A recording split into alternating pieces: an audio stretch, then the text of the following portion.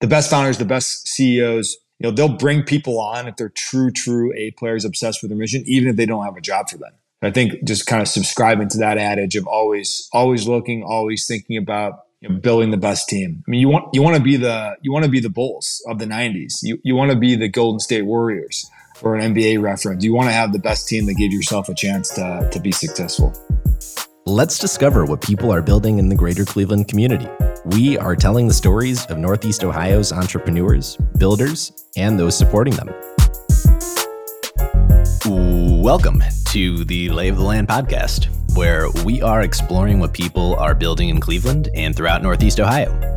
I am your host, Jeffrey Stern, and today I had the real pleasure of speaking with Kaleb Dumot. Kaleb is the founder of Integrity Power Search here in Cleveland, a boutique search firm for technology companies all across the US and Canada. Since starting Integrity Power Search out of his parents' basement in 2012, Kaleb has drastically grown the firm, successfully executing over 2,000 retained searches with client companies that have collectively created hundreds of billions of dollars in exits, many of whose stories we've actually shared here on Lay of the Land, like Dallas Hoganson from Felux back on episode 86, AC Evans from Drips back on episode 39, and even all the way back to episode 10, telling RV share stories. In addition, Integrity Power Search has worked with many other prominent organizations like Klarna, StockX, Duolingo, and over 100 others, backed by many of the top-tier funds and investors across the industry. In our conversation today, we unpack Kaleb's journey building IPS, taking it from a garage startup to the full-stack search firm for high-growth startups and technology companies that it has become today. And we cover recruiting, entrepreneurship, and all things talent. Kaleb has awesome perspective on these topics, having worked with so many startups over their stages of growth and been a direct witness to the evolution of Cleveland, Northeast Ohio, and the larger Midwest startup ecosystems over the last decade. So please enjoy my conversation with Kaleb Dumot after a brief message from our sponsor. Lay of the Land is brought to you by Impact Architects and by 90. As we share the stories of entrepreneurs building incredible organizations in Cleveland and throughout Northeast Ohio, Impact Architects has helped hundreds of those leaders, many of whom we have heard from as guests on this very podcast, realize their own visions and build these great organizations. I believe in Impact Architects and the people behind it so much that I have actually joined them personally in their mission to help leaders gain focus, align together, and thrive by doing what they love. If you too are trying to build great, Impact Architects is offering to sit down with you for a free consultation or provide a free trial through 90, the software platform that helps teams build great companies. If you are interested in learning more about partnering with Impact Architects or by leveraging 90 to power your own business, please go to ia.layoftheland.fm. The link will also be in our show notes.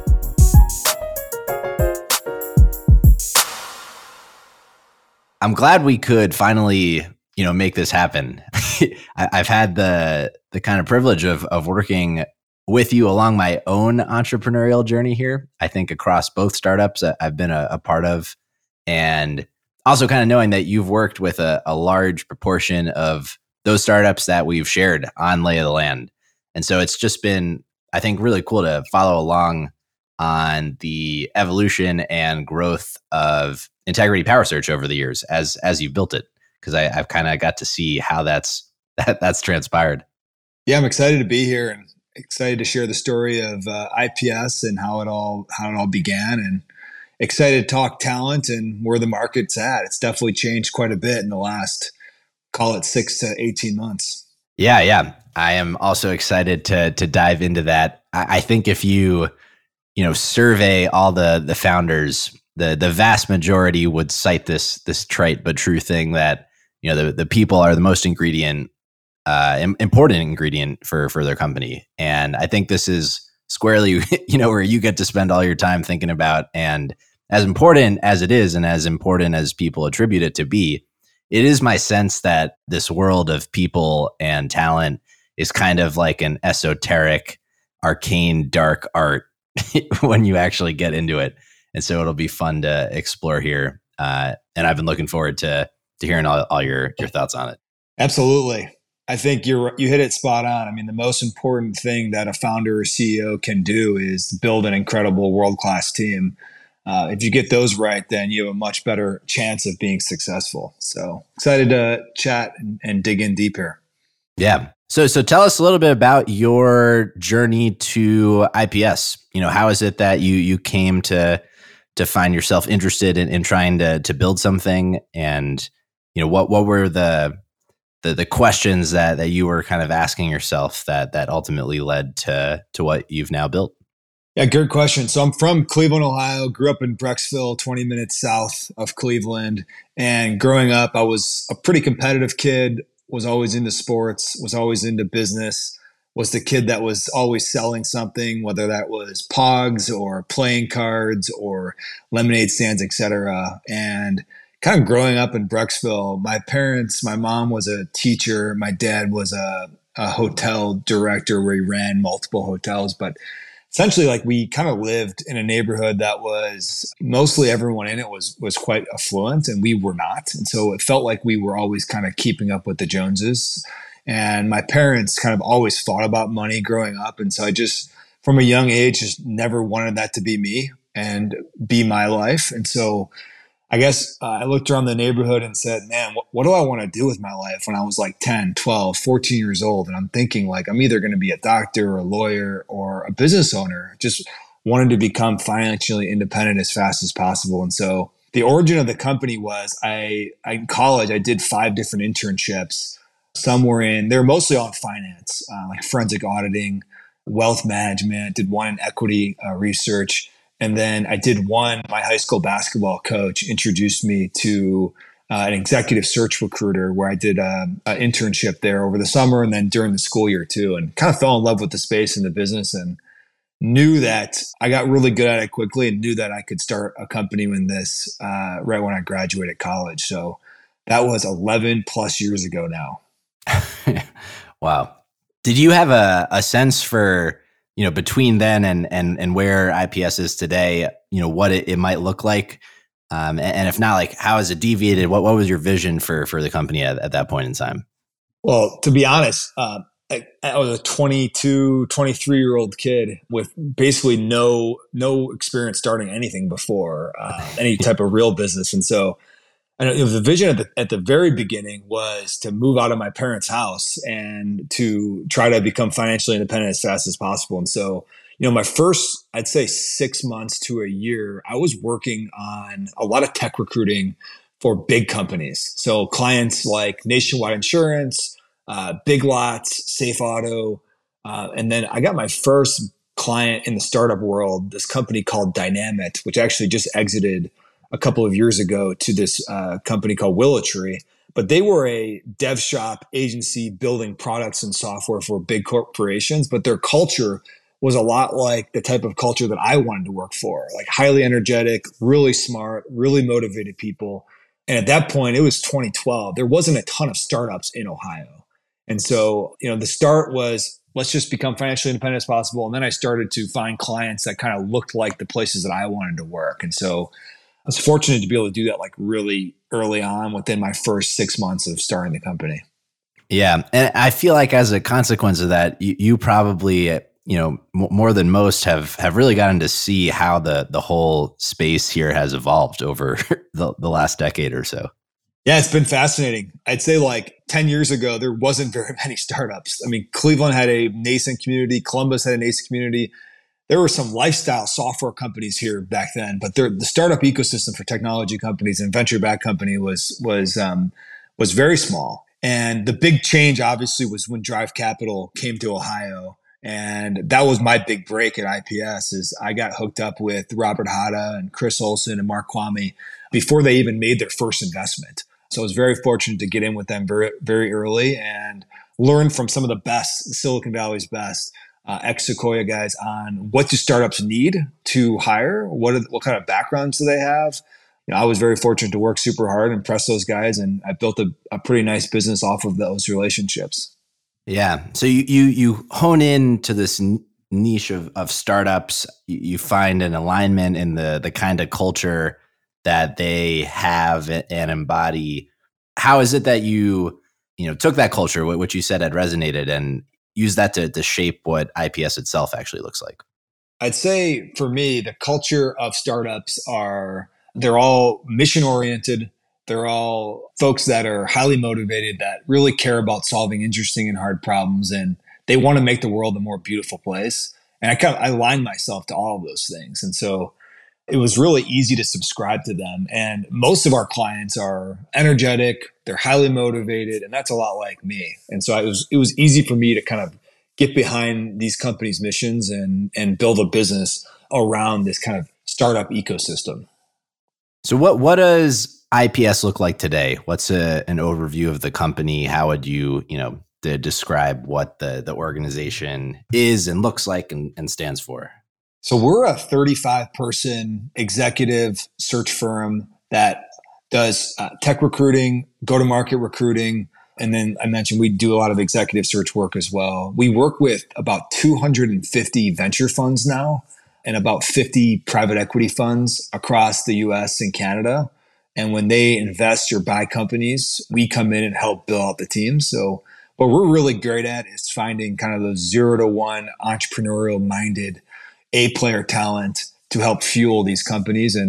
And we do searches across engineering, software engineering, electrical engineering, mechanical engineering. We do a lot of product management searching, product design. And then we do a lot of ops, finance, sales, customer success, and marketing searches for our clients. The majority of the customers that we work with are startups, are companies that are trying to reinvent X, Y, or Z industry. And I started the company. We were exclusively in Columbus. Then we grew to Cleveland. Then we were in Cincinnati. And then we went Midwest based. So we were doing work in Chicago, Ann Arbor. But now we're doing work all over the U.S., Silicon Valley, Austin, New York, San Francisco.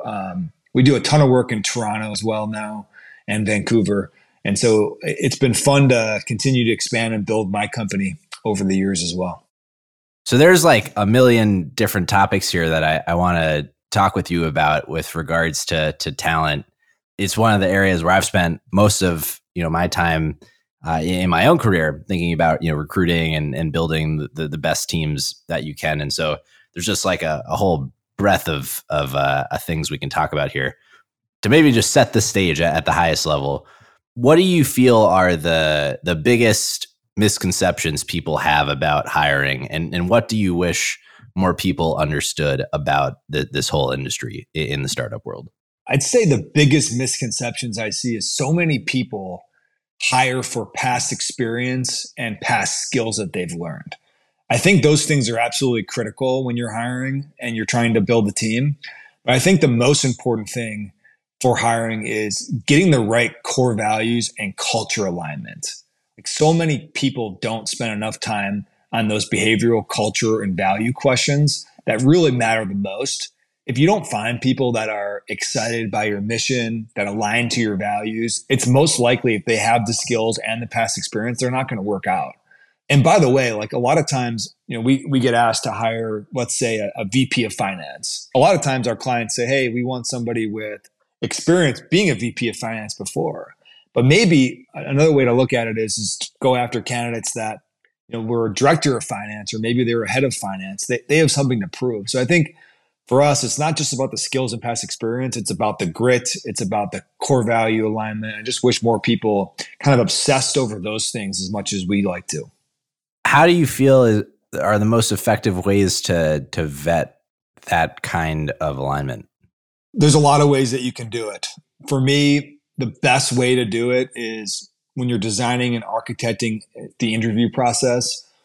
We like to have one of the stages have some type of work product, take home, case study, where the end result is a presentation that's collaborative, where the stakeholders get to work with the candidate at hand to see how they handle questions, to see how they handle pushback, to see how they handle adversity.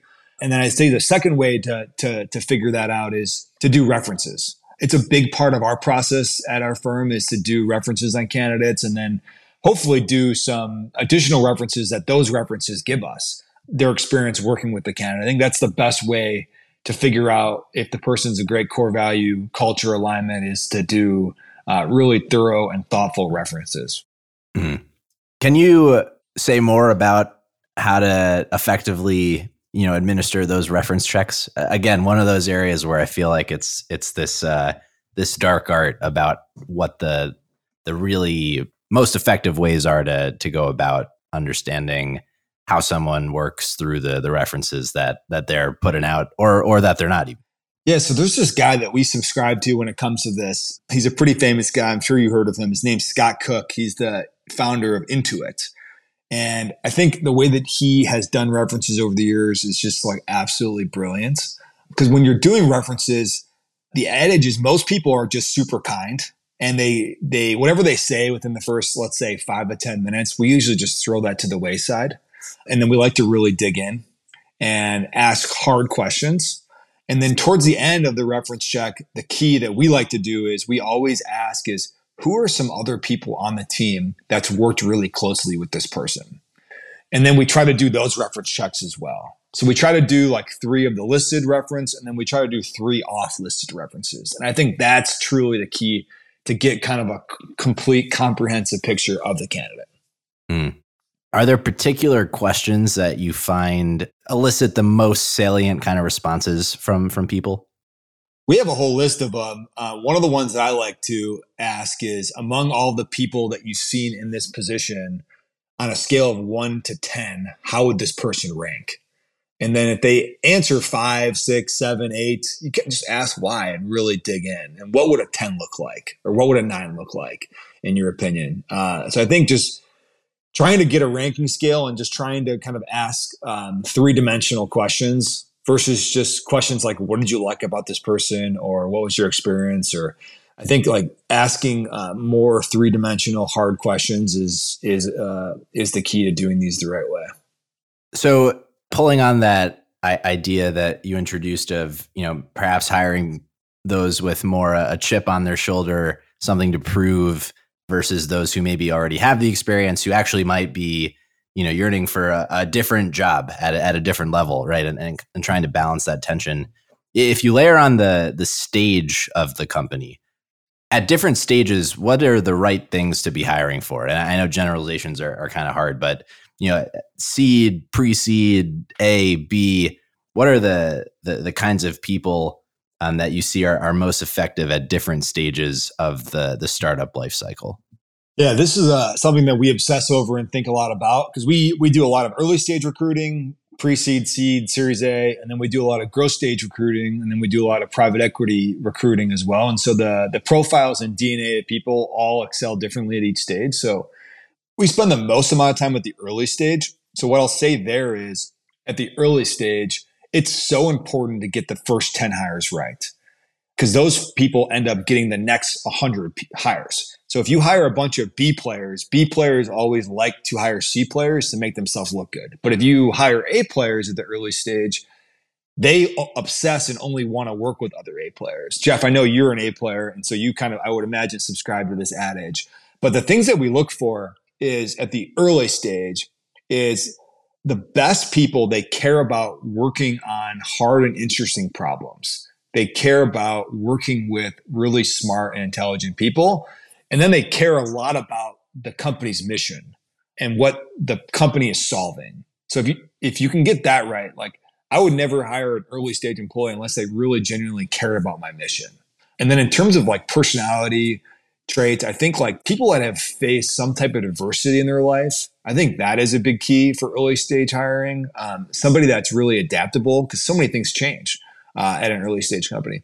And then I would say somebody that's just relentless, that's willing to do any job. I think a lot of times companies get this wrong. They hire somebody way too senior at early stage. They need people that are like really hands-on, willing to do anything.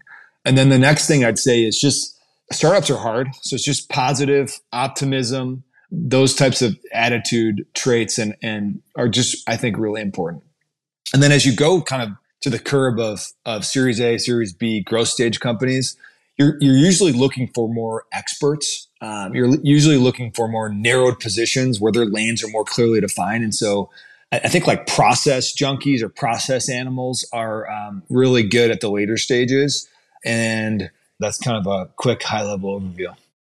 I think it would be informative, right? So, over the the many years you've worked with, hundreds of these companies and have made, just sheer quantity of placements. What makes for the most successful hires over the long run? Knowing that, a lot of the time over the course of someone's first year and change at a company, it likely doesn't work out. And so both, what you've seen work really well and in the cases where you've placed someone and perhaps it hasn't worked out as well, your learnings and takeaways from really just observing how this plays out across so many different companies and so many different people. So the ones that work out and the ones that don't work out, I think a big difference between them is the companies that put together and architect a really thoughtful interview process that's efficient, that doesn't have 1,000 steps, but is comprehensive and has some type of work study, some type of case study, some type of presentation followed by references. I think if you can do those things right, your chances of getting a successful hire 10x. Now, I'd say the biggest failures that we've seen are companies that just rush through the process. They are trying, the role's been open for a long time and they end up like shortchanging the interview process. And they end up finding somebody that might have the previous requisite experience, but they don't have the right attitude. They don't have the right passion for your mission. They don't have the right values alignment.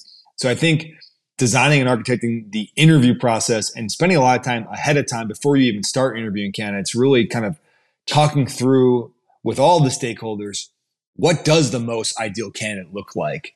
What does the purple unicorn with yellow hair look like? What did they accomplish in their previous roles? What type of companies did they work at before?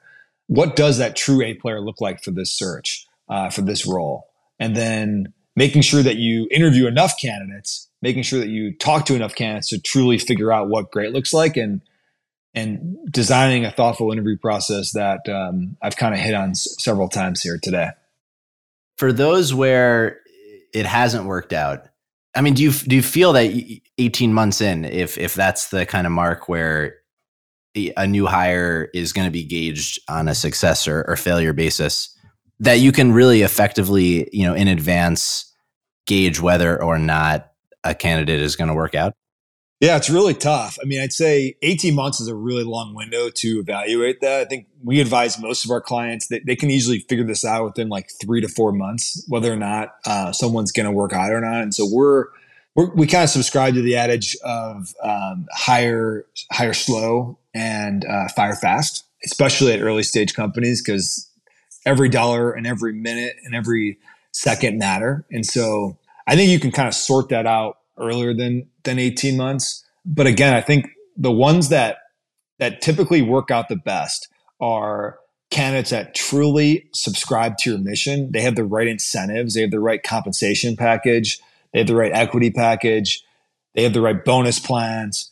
That box is checked. But the next box is like, do they enjoy the people that they work with? Are they interested by the problems that they get to solve?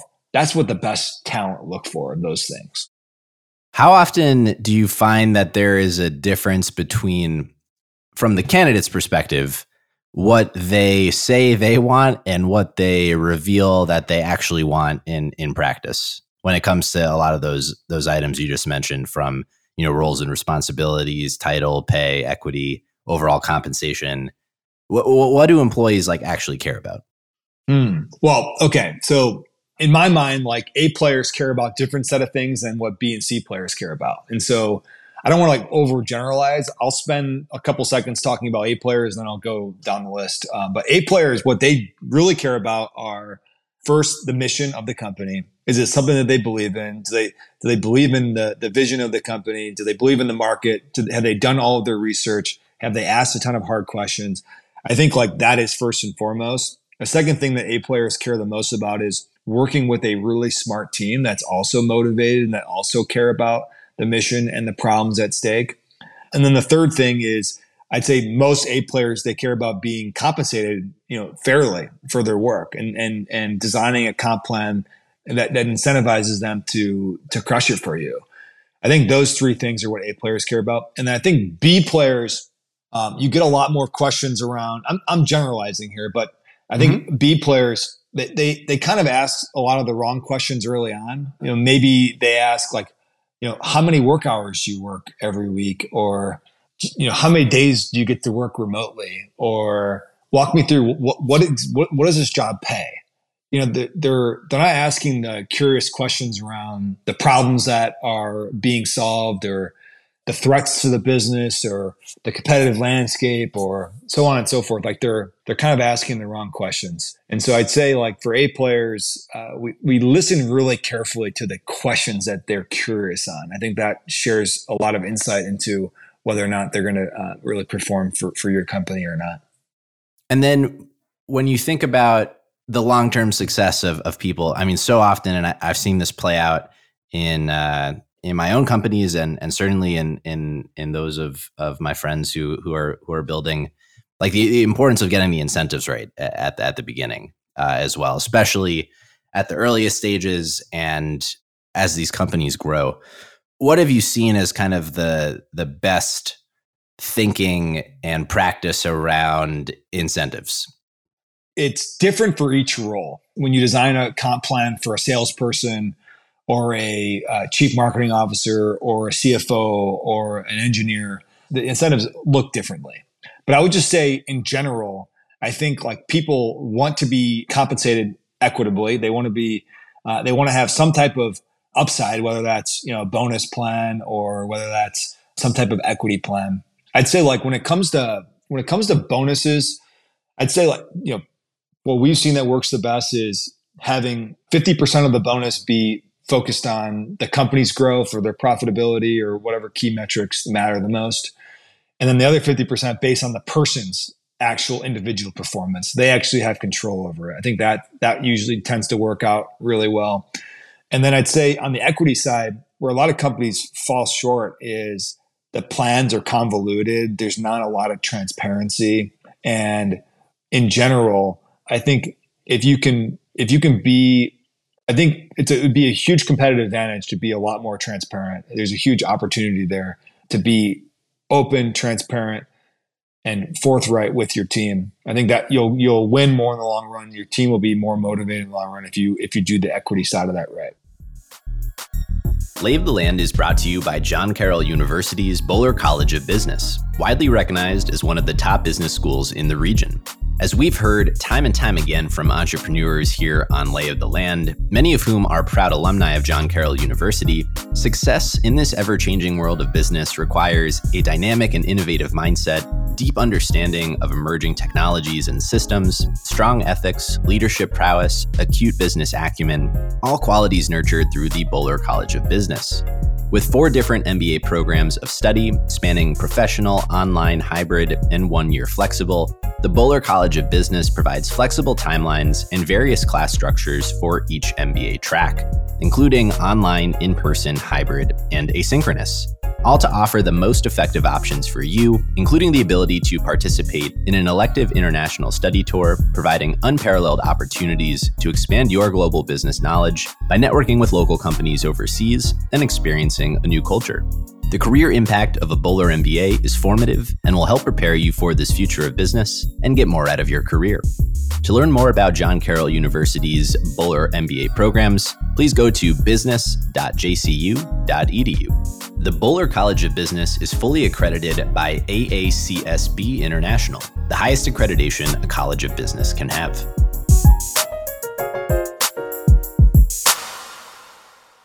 From the business of recruiting perspective, so thinking about, IPS here, I mean, one of the things that I think you just, I'm sure anecdotally come across a lot is, people's, as an employee, their perspective on, the recruiting industry writ large, right? And some of the, I think, pet peeves or qualms that they might have with it.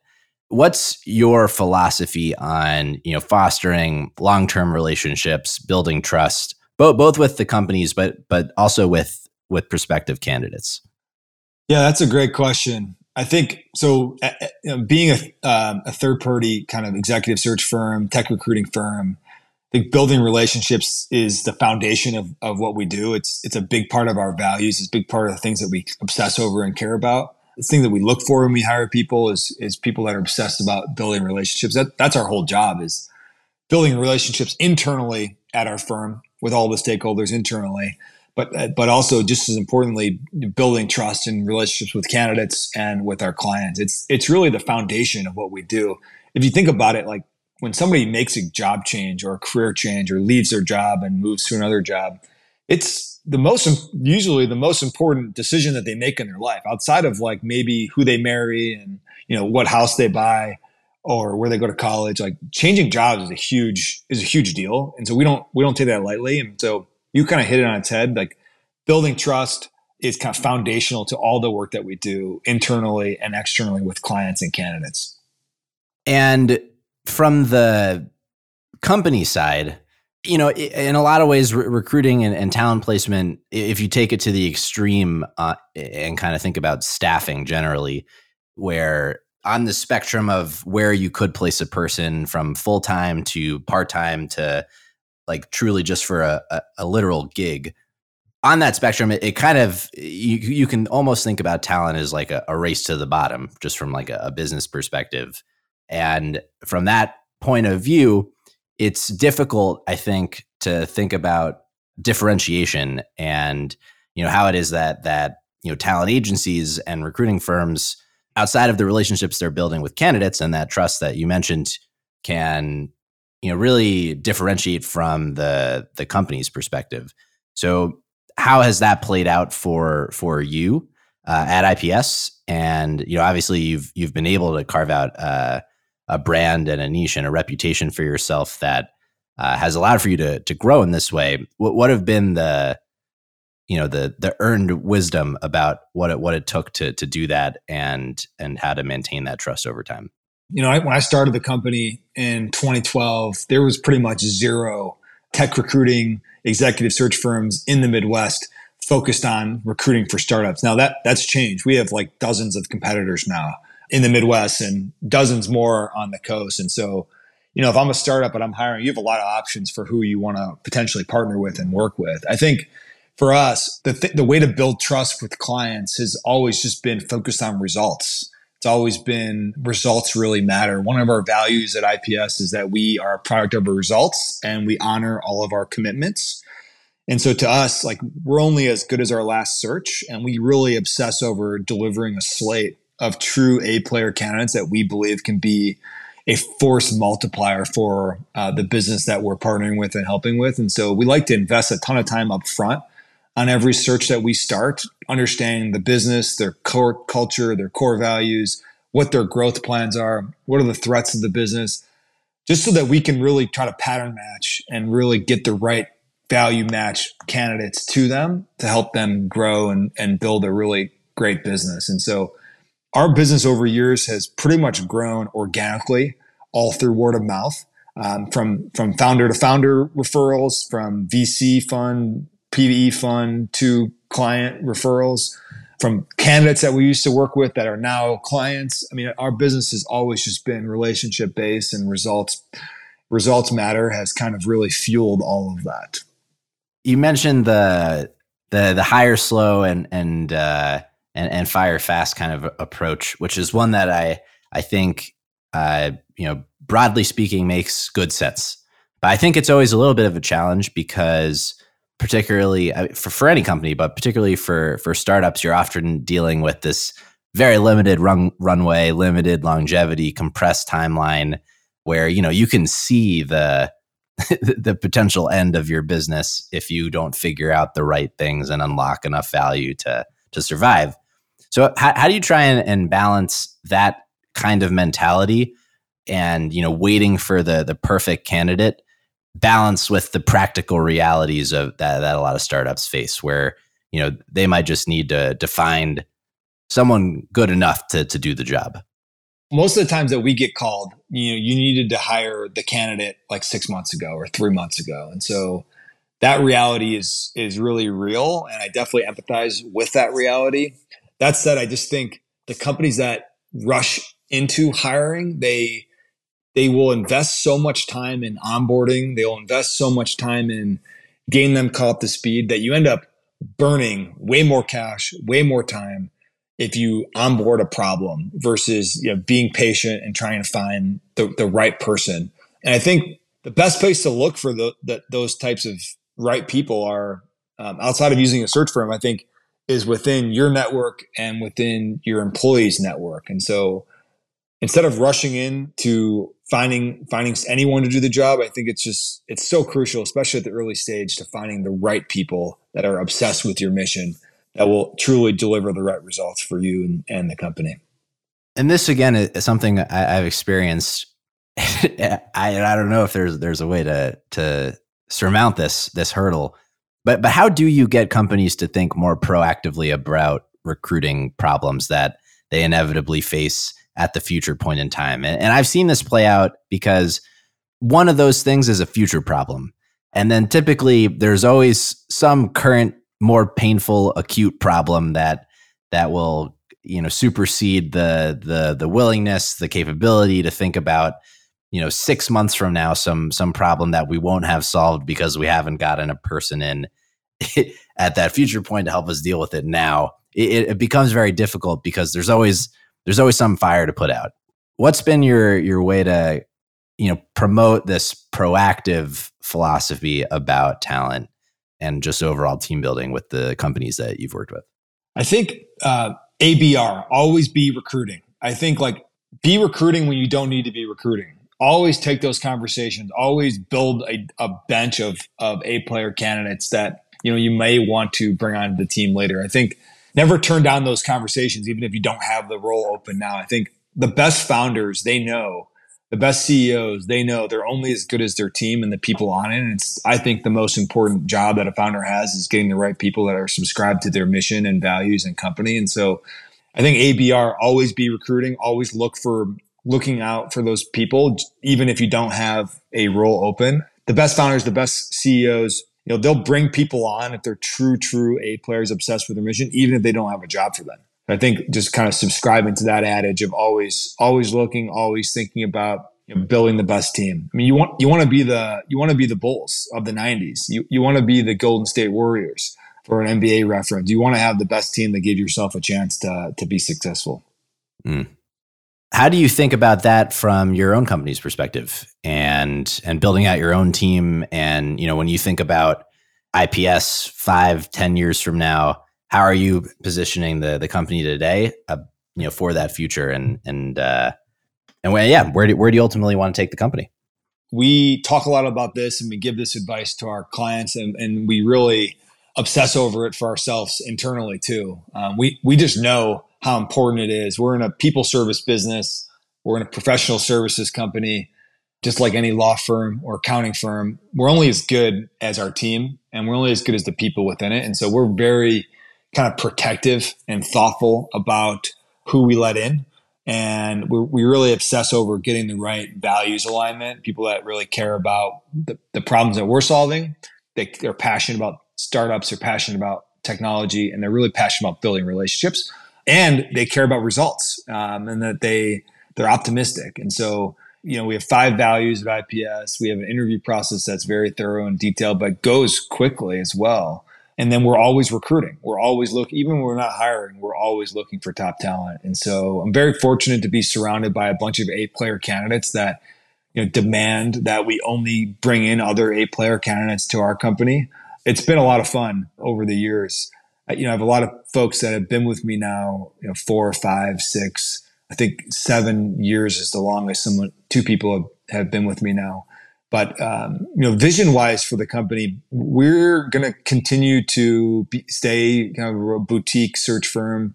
Each year we fill about 300 roles for different technology companies. And so I think we do have plans to continue to grow and build the company. But the thing that gets us most excited about working with startups is kind of the talent strategy, the talent advisory, kind of a lot of the stuff that we're talking about today. So just helping companies really think through who to hire, what to hire, how to design their comp plans, what type of background. So that's the type of stuff that we are excited about. So I think vision for us is continue doing what we're doing, but also maybe roll out additional services around the talent strategy side of things. And then as an aside, some of us on our team like to invest in these companies as well that we work with. And so that's been a lot of fun too. Yeah, and I can imagine as you've seen the potential for innovation, particularly here in the Midwest, come into its own over the last few years, there might be a lot more of that kind of opportunity to for you to participate in the growth that you're contributing to. So that's pretty cool. Yeah, it's been fun. I mean, I think I've done 16 total deals to date, investing in different companies, whether we will just invest cash in or we'll exchange recruiting services for equity in companies that we really believe in. And so it's been a lot of fun to do that as well, and excited about the small little portfolio that we're building here. Yeah, yeah. Not to project, but I imagine having achieved a certain amount of financial independence that you originally had set out to achieve. How do you now think about what it is to be successful, both personally and with regards to the business overall? And what is ultimately the impact that you're hoping to have in retrospect? So funny. It's such a great question. And I'll be vulnerable here. I think like when I was a 22, 23-year-old kid, I started this company like trying to say like I just wanted to be financially independent because I thought it was going to bring happiness to my life. I thought it would solve all the issues that I had at home, like when I was a kid. And I would just say like that is a fallacy. And so like I became financially independent pretty early on when I started the company. And I would say what motivates me now is a couple things. One is seeing the people around me at IPS build their lives, grow their families, create the type of vision in life that they want to have and subscribe. That really excites me. And then I say the second thing that keeps me going on this is just the companies that we support, they are truly making the world a better place. They're truly innovative. They're truly trying to change X, Y, or Z industry. We have a lot of clients in healthcare. We have a lot of clients in computer vision and AI. We have a lot of clients in robotics, and I mean, we just have so many stories and missions and visions of these companies that we get to support, and it's just it keeps the juices flowing for sure. When you think about the conventional wisdom in team building and recruiting, is there pieces of it that you find yourself just adamantly in disagreement with about what is best practice? And I'm curious if you have any of those, and if alternatively, if you've changed your mind on any of that prescribed wisdom, and what caused that, if so. So I think the biggest thing is when I first started the company, it was just all about trying to find people that had done the job previously, that were in the role right now, that we could try to convince, recruit away, and get them excited about a new company's mission. I just think like as I mature and grow, I just think the most important thing is just getting folks that are truly aligned to the culture, truly aligned to the vision, truly aligned to the mission. And then people that have a chip on their shoulder. Like I've really been subscribing to this the last 3 to 4 years, is just finding people that, I don't think this is talked about enough. Just finding people that have gone through some level of adversity in their life.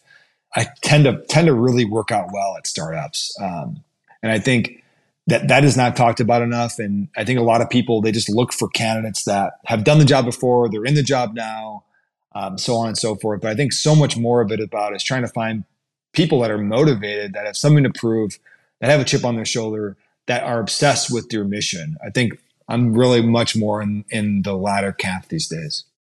And then as you've, both as an active participant and as an observer of all the kind of work buzzwords and themes that have come into play over the last few years, from the great resignation to this proliferation of remote work to hybrid to 4-day work weeks, like of these, what feel like fad concepts, what do you feel has genuine staying power in terms of like how work is actually evolving and what matters to people and to companies in thinking about those things?